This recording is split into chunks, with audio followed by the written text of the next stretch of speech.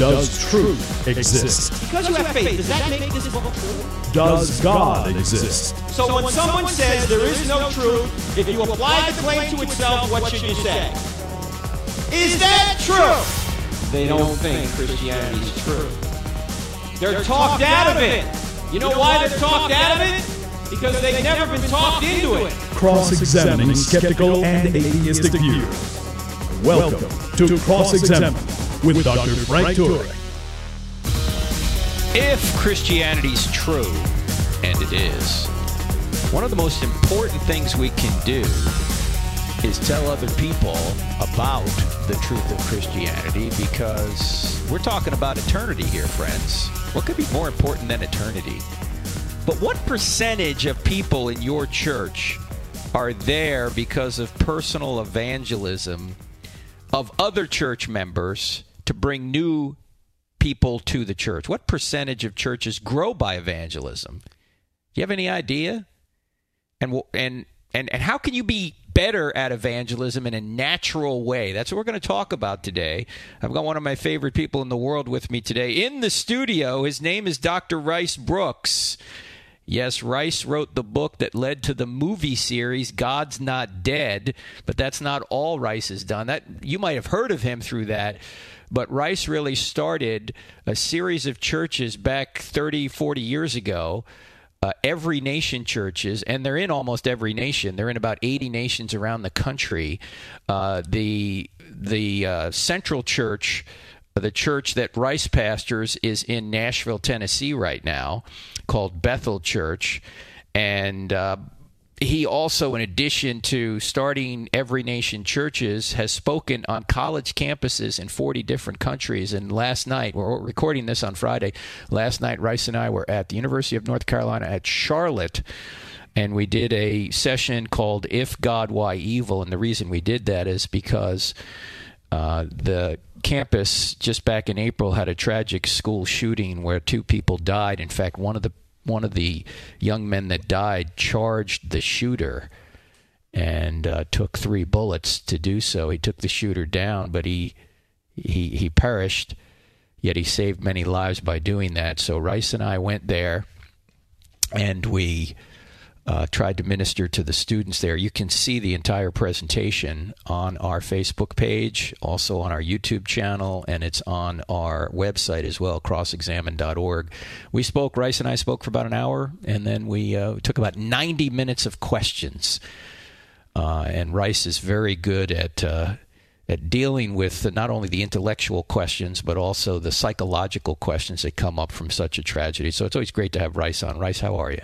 Frank, thank you, first of all, for having me. And last night was a real treat. I got to be in a Frank Turek. Hopefully, I'll be in a Frank Turek video.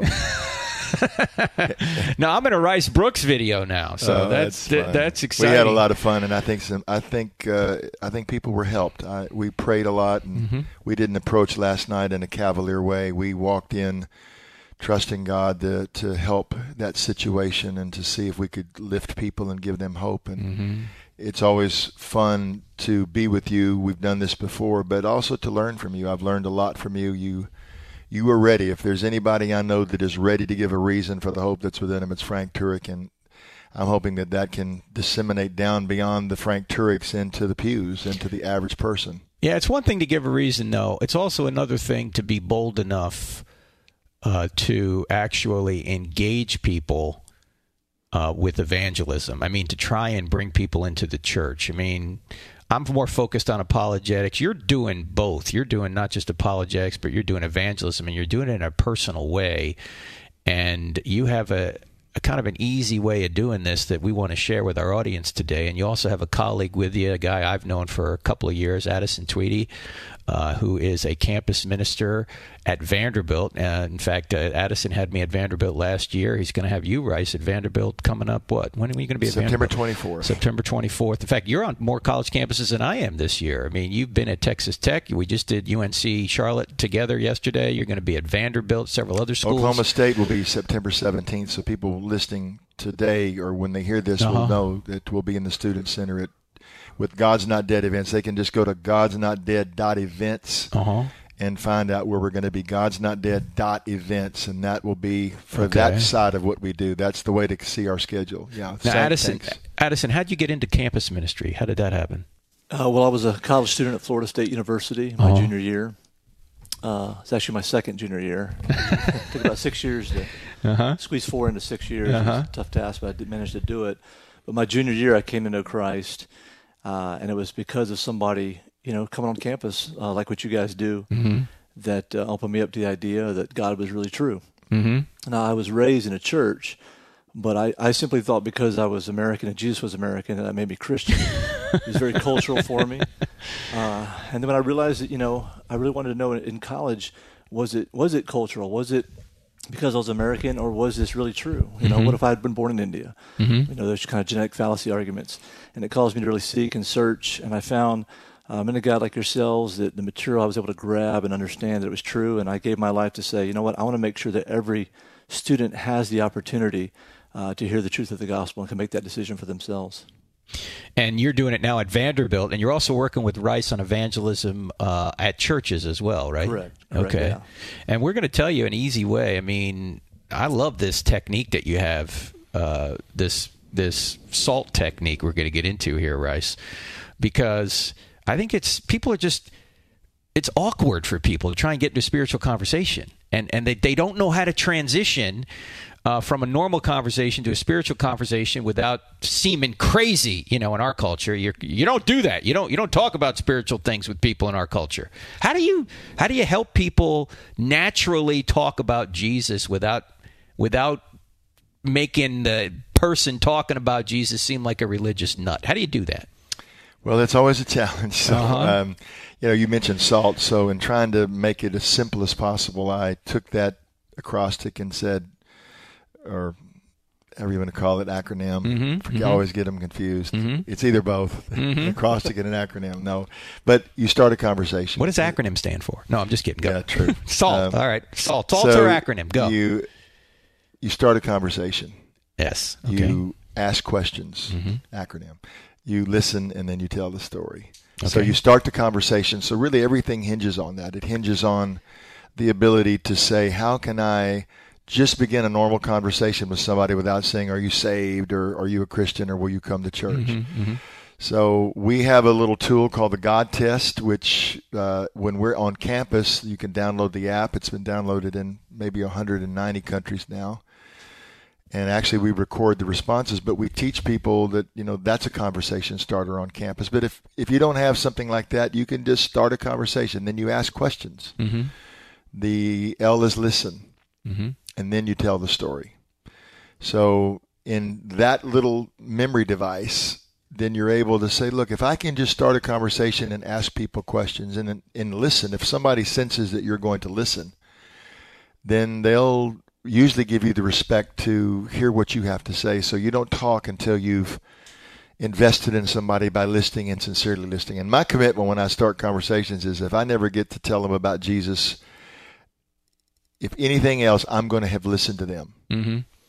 So the opposite of that is we could call it the talk method, and that's what we usually do as Christians. The T would be you start talking, then you argue, then you get louder. See, if you don't think somebody's understanding you, you just got to get louder. That's what we think. It's like being in a foreign country and you see an American trying to communicate with somebody that doesn't speak English, and they think if I just talk louder, they'll understand it. Yeah, right. And that doesn't work that way. So then the K would be you kick them. So we don't want to do the talk method. We want to do that. So the SALT method. Okay, and good. But we give little tools like the God Test that help, especially students, to engage other students to say the God Test is, do you believe in God? It's a survey. And if they say yes, then there's 10 questions. If they don't believe in God, then you ask them, well, what are the main reasons you don't? And then you have other questions that allow the skeptic or the atheist to talk.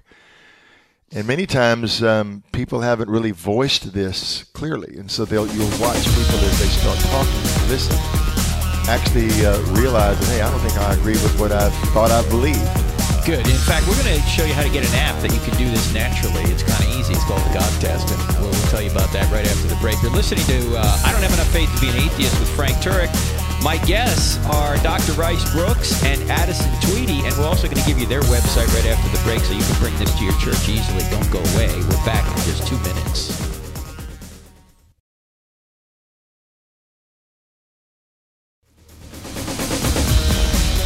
Hey, in the first segment, did I say that Rice Broocks has been in 80 countries across the nation? That's pretty funny. Yeah, I'm kind of tired. You know what? We had a big event last night. We're about to bed at 3. We were up late, man. We were up late. You're listening I don't know the difference between an acrostic and an acronym, so I had my own gaff there. So we're listening to I Don't Have Enough Faith to Be an Atheist. At least we're listening to it. I don't know if anyone's listening to us now. This is Frank Turek. I'm on with Dr. Rice Broocks and Addison Tweedy, and we're talking about how you can do evangelism naturally. And the SALT method, S-A-L-T. Start a conversation, ask questions, listen, and then tell the story. Now, Rice, there's a website that you have and an app that you have that can help people do this. Tell them about that. Yeah, if you go to just download the God Test, and this God Test, this little tool has really helped a lot of people. You have, maybe 8 different language options. I said it can convert to Spanish, and it also, you can train people on it. So I used to teach apologetics through the Fuller Seminary system. I'm a Fuller grad, my doctoral degree in missiology. I'm a D-Miss, not a PhD, so people think I'm a Democrat from Mississippi. They don't know what that is. But I did my doctoral research on really the evangelist. In fact, when I wrote my dissertation, I had wrote it on the gift of the evangelist.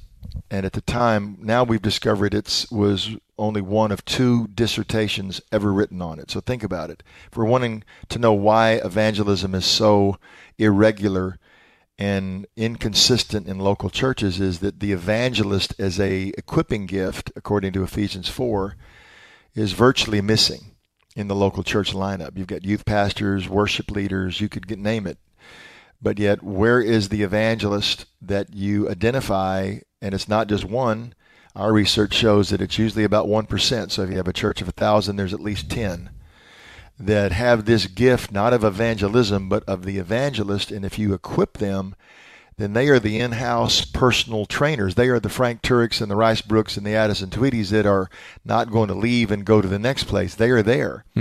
So our goal is to help equip and find that. We do a Saturday training. We come in for 3 hours. Addison does this, and at the end of it, we not only introduce you to tools like the God Test, but we help you see these evangelists, and if you'll equip them and train them, then they're there, and they'll turn around and help take the God Test and other tools. Maybe you just have an outreach that you help the poor, or you're doing car washes, whatever the expression that your church has or your people have of sharing their faith in any simple way, the evangelist can help be a catalyst to make that better. So I developed the God Test because I realized that not only are there not evangelists, people aren't clear on the gospel. If you ask the average Christian, what is the gospel? It's like asking, you live in Charlotte, it's like asking you, how do you get to Raleigh-Durham? And you go, oh, I love Raleigh-Durham. I've got a lot of friends there. Yeah. So we teach people that if nothing else, memorize and master the gospel. The gospel is the good news that God became man in Jesus Christ. He lived the life we should have lived. He died the death we should have died in our place. 3 days later, he rose from the dead, proving he's the Son of God. And he offers salvation and forgiveness of sins for everyone who repents and believes in him. Now, as a Presbyterian growing up, I learned the doxology, the Apostles' Creed. I memorized that. But if you, as a leader, can just help the people of God just be able to be clear on the gospel. And then tools. What are the tools that can help leverage the gifts that can allow the average person to start that conversation? But that little simple acronym, you start the conversation, ask questions, listen, tell the story. That's going to be a memory device that helps them engage others. And so the app does that. We've seen millions of responses, millions of questions answered. And we actually record the answer. If you use the app, then we know where someone took that test within about 10 feet. So it's the God Test on the App Store. They just type in the God Test on the App Store. Yes. Okay. Addison, you're on a college campus, Vanderbilt University. Have you used this with students at Vanderbilt? I have. And let me just share something about the God Test, too, because when he first came out of it, I'm in his ministry. I've known him for 25 years. Rice Broocks we're talking about. Broocks, yeah. And so he came out with it. My first reaction was, okay, whatever. And honestly, I had a copy he gave me. I put it on the shelf. This is probably 2010 or 11. This is the paper copy that we started copy with. before we went to the app. And so I didn't really understand. Once I heard him teach it, I began to understand it more. I thought, I'm going to give this a try. Mm-hmm. And actually, ironically, my first time I did it was here in Charlotte. I came here to a church, and I was teaching it before I really used it. And the first guy I led the Lord was the caterer for the event where I was going to train other people how to do it. Wow. And the guy threw it to me and said, here, show me with this guy right here. On the spot, led the guy to the Lord. I couldn't believe it myself first time I used it. Started going to campuses and using it. And 2012, 2013, I was leading about 30 people to the Lord a year. More fruitful than I'd ever been. I mean, I could not believe how when you started the conversation, listened to people, they were so open, just being heard, being understood, that by the time you got to the end, they wanted to hear your story. You had earned their respect. Just that simple little shift in your paradigm and the way you approached people. Because early years, I would be more direct, more forthcoming, stop people right away.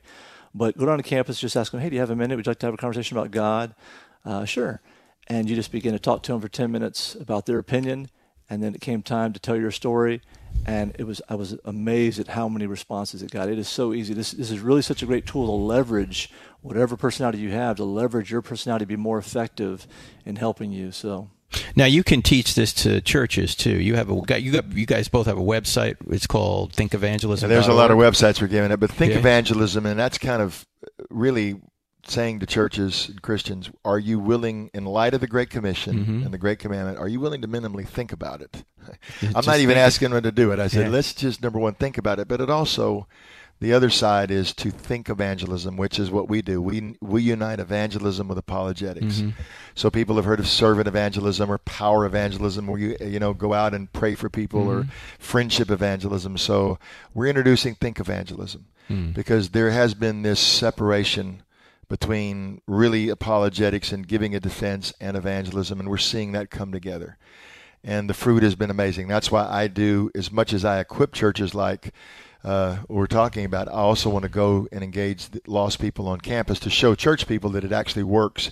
If it works on campus and students will respond, which they perceive as the hardest environment, then it can easily work in your work setting or any other place that where people need to know the Lord. So when you're doing this, do you have the app out? Is the person you're talking to responding to questions? Yes, there's on little the app? touches. There's touches, and they know that their answers are being recorded. All right. Which means that and the tagline is "Add your voice to the global survey." Okay. So again, there's so many great tools. Bill Bright had the 4 spiritual laws. There's other things.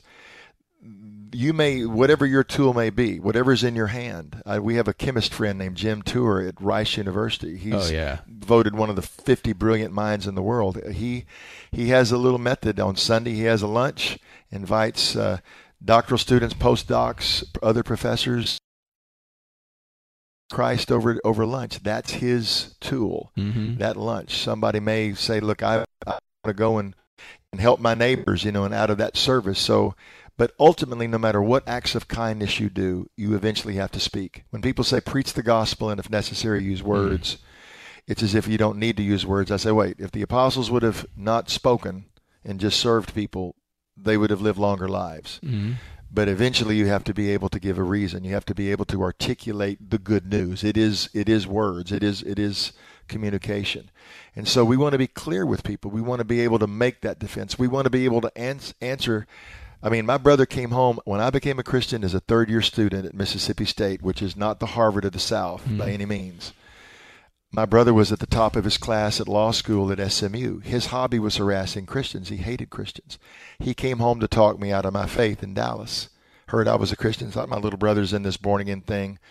Well, I didn't know what I know now, but I knew enough to ask him some questions. And the weekend my older brother came home to talk me out of my faith, we baptized him. And he came up out of the water. He said, you haven't really answered all my questions, but I think I was asking the wrong questions. So my journey into this started by listening to my brother and then discerning the little loose thread that he hadn't reconciled. And when I pulled it, the whole thing came unraveled. He's an attorney in Austin today, is a formidable witness for Christ as a practicing attorney. So that's what I think I'm not the guy that goes to the mall and let's hit the streets. That's not me. I don't like anybody messing with me at the mall, and I'm not on the streets. What I am is prepared, so when that conversation comes up in the most natural of settings, then I can have that conversation. And you don't have to be a personality type. It's not, oh, you're loud, you and Frank are loud, or Addison. Addison's quiet. Addison is the antithesis of a gesticulative, loud, like he's a salesman. Addison will sneak up on you. And most of the great people that are evangelists, they don't think they are, because they think it's a personality type, and it's not. It's very, Philip was a deacon. The one evangelist we have in the Bible explicitly called an evangelist was Philip. So here he is waiting tables, and yet he goes and sees a city turned in Acts 8. And that's what we try to do in this Think Evangelism in a church. I tell pastors, Dr. Turek, we can help you more on a Saturday morning than a Sunday morning. And if people want to learn more about that, go to thinkevangelism.org. Yeah. Addison can come, Rice can come. No, there's a bunch of us. There's a lot of people. They don't need me. This is so simple. Yep. I tell some pastors, I said, look, I want you to get a children's menu and a crayon. I'm going to write this on that children's menu with a crayon. So if you get confused, a 5-year-old can explain it to you. Now, let me ask you guys a question, though. Let's suppose you don't have the app and you're using the SALT method. You're gonna start a conversation, ask questions, listen, and then tell the story.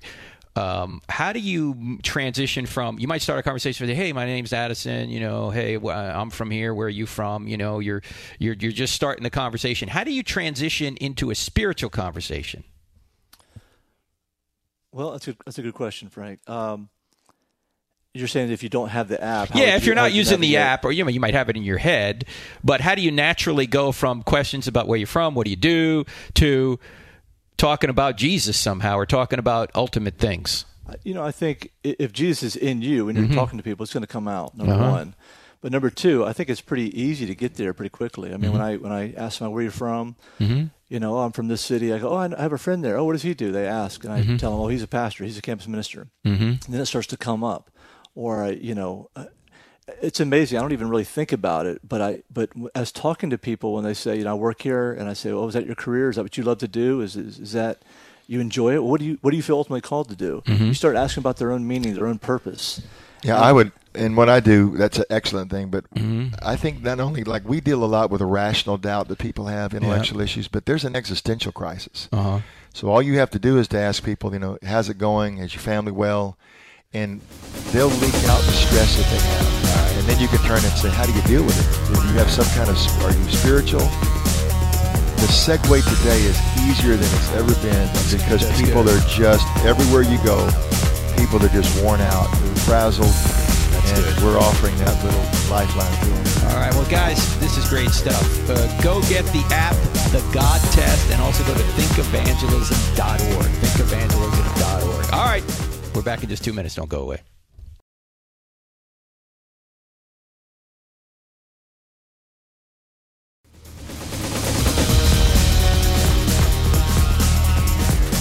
Welcome back to I Don't Have Enough Faith to Be an Atheist with Frank Turek on the AFR Radio Network. I want to mention that I'm going to be at First Baptist Church in Boaz, Alabama this Sunday, September 15th, and then the next night, Monday night, September 16th, I Don't Have Enough Faith to Be an Atheist, Sneed State Community College in Boaz, Alabama. So check that out on our website. And then next week, I'll be at the Heights Baptist Church in South Chesterfield, Virginia. That's near Richmond. All the details are on our website. And looking forward, I got several colleges coming up. Thanks for praying about these. We're going to be out in Stockton, California at University of the Pacific on September 30th, and then October 1st, Fresno State to the south of Stockton down in Fresno. And then, of course, going to be at Calvary Chapel, Tucson, the weekend of the 5th of October, and then the University of Arizona on the 7th of October. Check that out. And then the following week, of course, is the National Conference on Christian Apologetics here in Charlotte. Now, if you're on the West Coast, out in L.A. or near L.A., I think it's at Costa Mesa, Calvary Chapel, Costa Mesa. There's an apologetics conference out there put on by our friend Justin Brierly of Unbelievable. He's got John Lennox coming out there along with J. Warner Wallace. So if you're on the West Coast, you can go to that conference The weekend of October, I think 11th and 12th. If you're in the East Coast, come to the Charlotte Conference. I'll be there, National Conference of Christian Apologetics, along with Stephen Meyer and Michael Brown and Hugh Ross and others right here in Charlotte. That's the biggest apologetics conference, I think, in the country. We do it every year here at Calvary Church in Charlotte, North Carolina. So that's what's coming up on the calendar. Thanks so much for your prayers and also for attending some of these events. The events that we do on a college campus are normally streamed on Facebook. They're on our website. They're on YouTube, our YouTube channel. So if you can't make it, you can see them there. And usually the Q&A is, for me anyway, is the most interesting part. So tune in for that as well. Now, my friend Rice Brooks and Addison Tweedy were here. They had to leave because they've got another commitment. But that SALT acronym, I think, is very helpful if you want to do evangelism. Start a conversation, ask questions, listen, and then tell the story. And you can use the God Test app, downloaded in the App Store, to do this very easily. And as Addison was saying before, and Bryce echoed the same thing. Look, in today's culture, you just ask people, how are things going? How you doing? People can open up to you, and then you'll have an opportunity to have a spiritual conversation even without an app. So that's the way you can get into spiritual conversations. And to paraphrase C.S. Lewis, look, Christianity is either the most important truth in the world or it's irrelevant. What it can't be is moderately important. Because if Christianity is true, then everybody's eternity is bound up in how they respond to Jesus, because he is the Savior. And if they trust in the Savior, then they'll be with Christ in the afterlife. If they choose to go the other way and not trust in the Savior, then they're going to be separated from the Savior in the afterlife. Look, if there is a God, and there is an afterlife, and there is, then there's only two possible destinations. You're either going to be with God in the afterlife or separated from God in the afterlife. That's logically the only two possibilities, if there is an afterlife. And Christ has come not just to save us to the afterlife, but to save us to a more abundant life here, in the sense that we can know God and make him known and actually be part of his team here to bring in the kingdom. What could be more exciting than that? All right, let me go to some of your questions that you've emailed in. I got a question from Michelle. She says this: I've been listening to your podcast, and I really enjoyed your book. I recently got a chance to put some of the logic arguments into practice with a friend of mine from grade school. This is from 30 years ago, she says. I definitely got her to think about things and question assumptions, but there was one area I really struggled with during our chat. She's a PhD scientist of geology. She believes that God exists, that Jesus exists and died for our sins, but that belief in him is not required to get to heaven. It's good works, she says. She says she has a Catholic upbringing, but her dad is Jewish. All right, let me stop right there. Okay, why would Jesus need to come if it's good works? I mean, what's the point? I mean, if you could get to God by just being good, whatever that means, why would you need to send Jesus? In fact, Paul actually says this in Galatians chapter 2. He says, if righteousness could be attained by the law, then Christ died in vain. What's the point of Jesus if it's good works? But, it can't be good works. Why? Well, first of all, if God is just, and he is, if he's the standard of justice, then he can't allow injustice in eternity. He's got to punish sin because he's infinitely just. And all of us have fallen short. All of us have done wrong things. All of us have sinned. Well, if all of us have sinned, then we need punishment. We deserve punishment. So how does God remain just and not punish us? He punishes a voluntary, innocent substitute in our place. So God remains just, and he's the justifier, therefore. This is from Romans chapter 3, verse 26. God remains just, and he's the justifier of the one who has faith in Jesus. By putting our trust in Jesus, we not only have our sins forgiven, but we're given his righteousness. You could do all the good works in the world. That's not going to change the fact you've done a number of bad works for which you need punishment if God is just. So good works won't get you to heaven, even if Jesus never came. It couldn't get you to heaven because God is just. Anyway, Michelle goes on to say this. I gave this background because she agrees with parts of the Bible, but not all. Her justification is that science doesn't support six-day creation. It supports billions of years. Therefore, along the way, man changed things for some agenda. Thus, she doesn't believe Jesus said he was the only way to heaven. That was a man change. Is there an argument or proof that I can counter the six-day creation issue? I feel like if I could get her past that, a lot of her reasonings would quickly fall, allowing her to consider a different viewpoint. Any advice would be greatly appreciated. I feel like she's so close to really knowing Jesus. Now, when somebody says something, again, it's not your job to support or to refute what that person says. It's her job to support what she says. So I might, instead of dealing with six-day creation at this point, I might ask her a few questions like, why do you think you can get to heaven by being good? What evidence do you have for that position? Why do you think that's true? Have you ever considered that if you could just be good to get to heaven, that Jesus was not necessary and God sent an innocent person here to die a brutal death for nothing? Why would he do that? So you might want to challenge her idea of salvation, regardless of the six-day creation thing. In fact, you could even say to her, you know, there are Christians that think that the Bible teaches a young earth, but there are other Christians who say, no, it's actually teaching an old earth. In fact, you could, or let me put it this way, the possibility for old earth or old universe is certainly in the scriptures.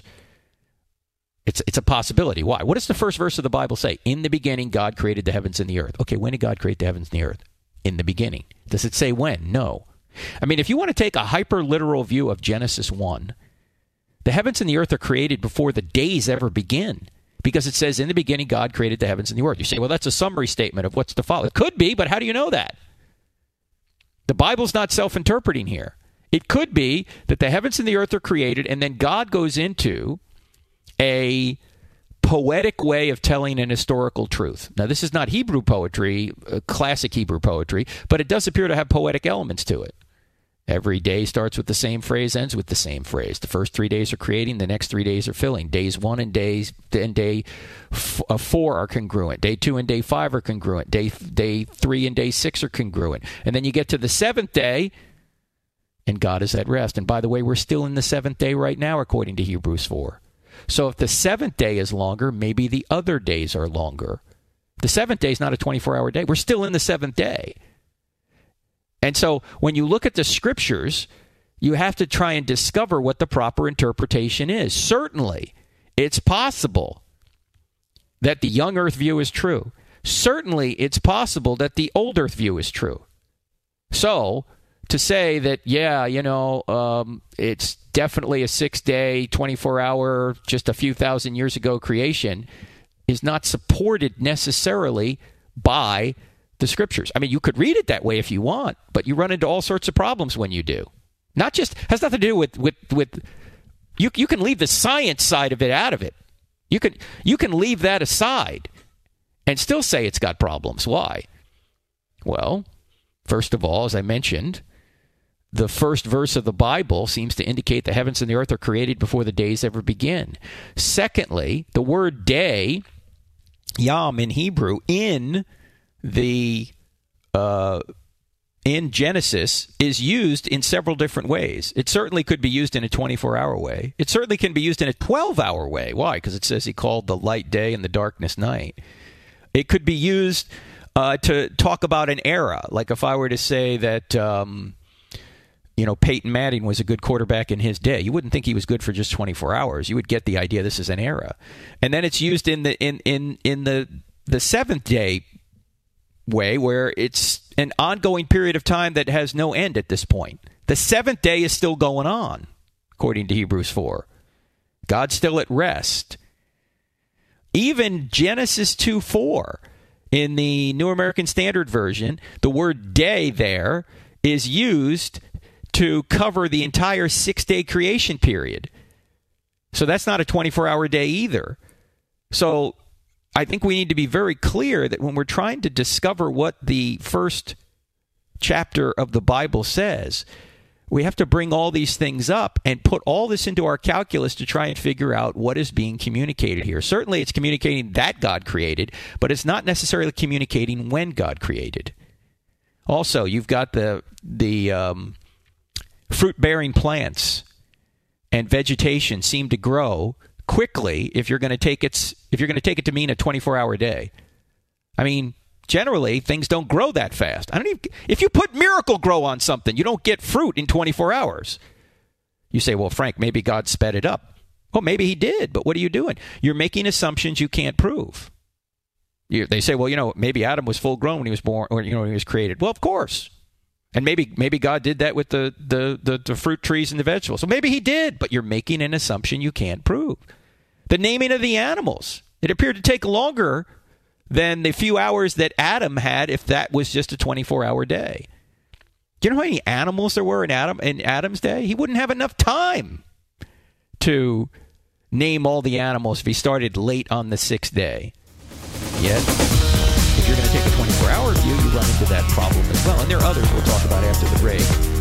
You're listening to I Don't Have Enough Faith to Be an Atheist with Frank Turek on the American Family Radio Network. Our website, crossexamined.org. That's cross-examined with a D on the end of it.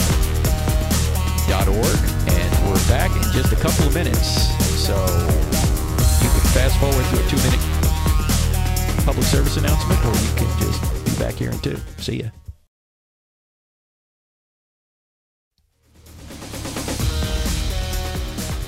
So we're talking about a question from a lady by the name of Michelle, who has a scientist who believes that the Bible can't be true because it teaches a 6-day creation, and science seems to indicate that the universe is older.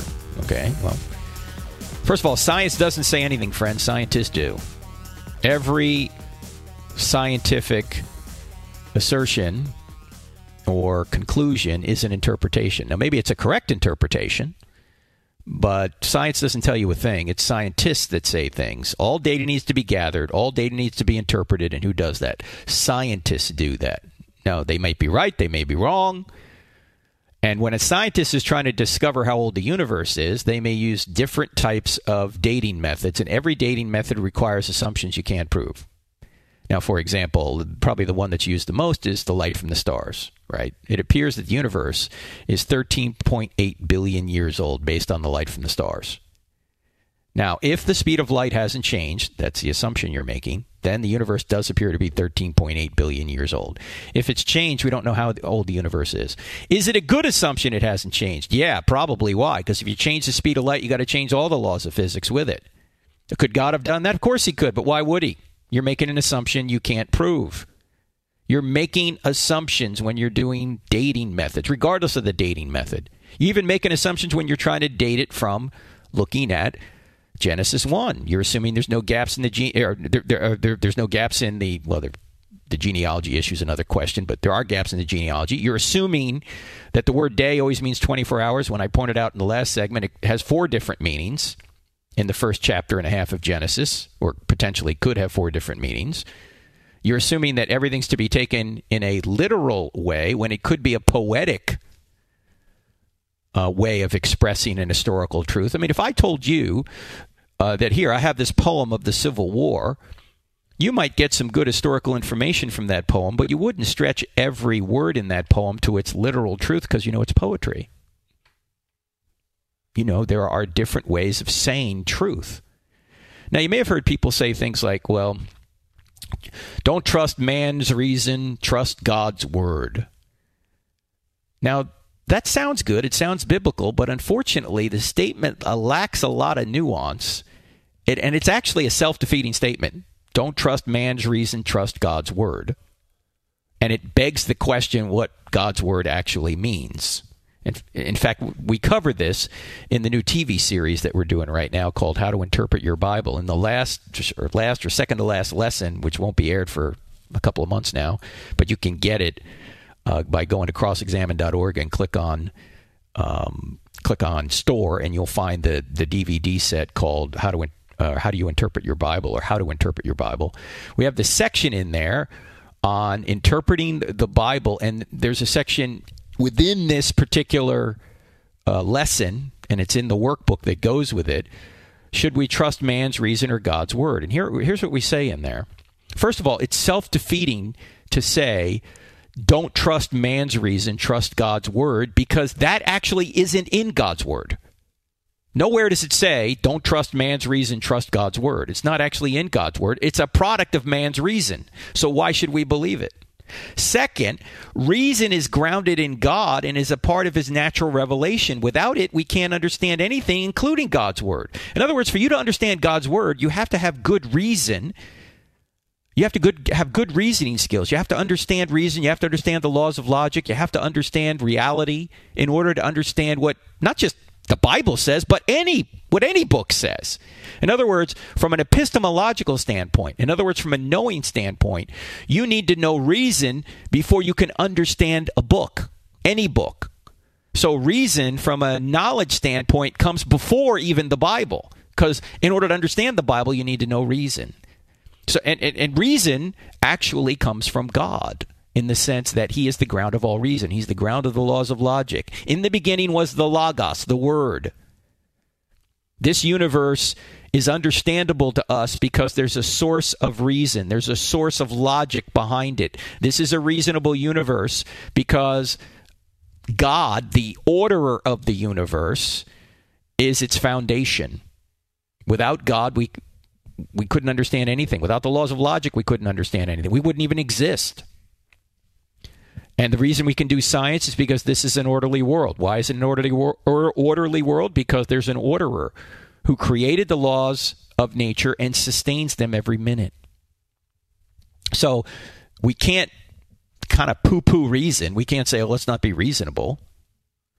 Reason is part of God's natural revelation, and he's written 2 books. He's written the book of nature, which everyone has, which include the laws of logic, which include our ability to communicate with one another, includes creation and conscience and all these things.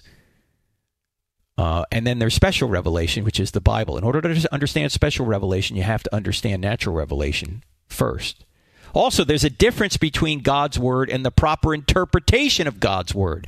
Everyone needs to use reason in order to understand and interpret God's word. The Bible's not self-interpreting. I mean, there may be good evidence to interpret certain passages in a literal way and others in a figurative way. And we show you how to do this in this course, how to interpret your Bible. You need to use sound reason and good hermeneutical principles to discover the right interpretation. So we go through this. I don't have time to get into it here on the show, but we go through this in this course, how to interpret your Bible.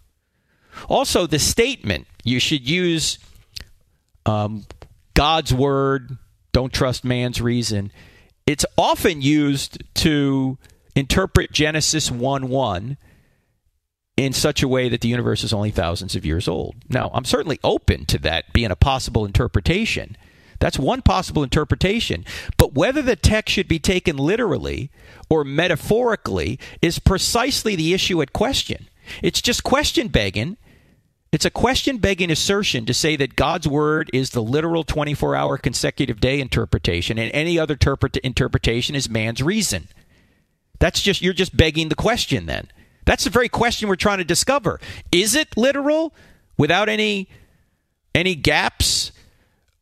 Or is it a metaphorical way of telling us how God created? Now, it's still expressing a literal truth that God created, but it's expressing it in a metaphorical way. For example, when we say Jesus is the door, when the Bible says Jesus is the door, that's a literal truth that Jesus is the way of salvation, but it's not expressing that truth in a literal way. It's not just saying Jesus is the way in that part of the scripture. It does elsewhere, but in that part of the scripture, it's using a metaphor. It's saying that Jesus is the door, which is a way of saying he is the way of salvation. It's not expressing it literally. I mean, we don't do this kind of reasoning with every other passage. We don't say, for example, that the 7-headed sea monster in Revelation 13 must be interpreted literally and that any other interpretation is man's reason. No. We see what interpretation best fits with the type of literature, the literary devices being used, and all the revelation God has provided. Remember, you need to know natural revelation. You need to know things like reason, the laws of logic, creation, the law of causality. You need to know all these things in order to interpret any book, including the Bible. So we try and see what all the data tells us as to how to interpret a written text, and to just assert that it's man's reason and not God's word, to take Genesis 1 in a more metaphorical way than an absolutely literal way, is just question begging. Now, if the Bible is the word of God, and it is, then reason and science and God's word will not conflict. Only some interpretations of the natural and special revelations may conflict. So if they're in conflict, what we need to do is keep investigating to see whether we're making a mistake in reason, science, or the Bible interpretation in our hermeneutics. So all of this you can get in this new course, How to Interpret the Bible. It's a DVD series. It's being aired on DirecTV channel 378 on Wednesday nights, 9 p.m. If you don't have DirecTV, it's on Roku, R-O-K-U, NRB channel on Roku. If you don't have DirecTV and you don't have Roku, it's on this new technology sweeping America right now. It's called the Internet. Yeah, you can watch it on our website, crossexamined.org. You can also watch it on our app, 2 words in the App Store, Cross-Examined in the App Store. So if you don't have the Cross-Examined app, you need to get it.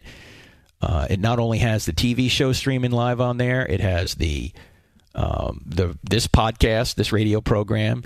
It has a quick answer section on there. It's just a wealth of information, and it's free. Over 200,000 downloads, so people are using it.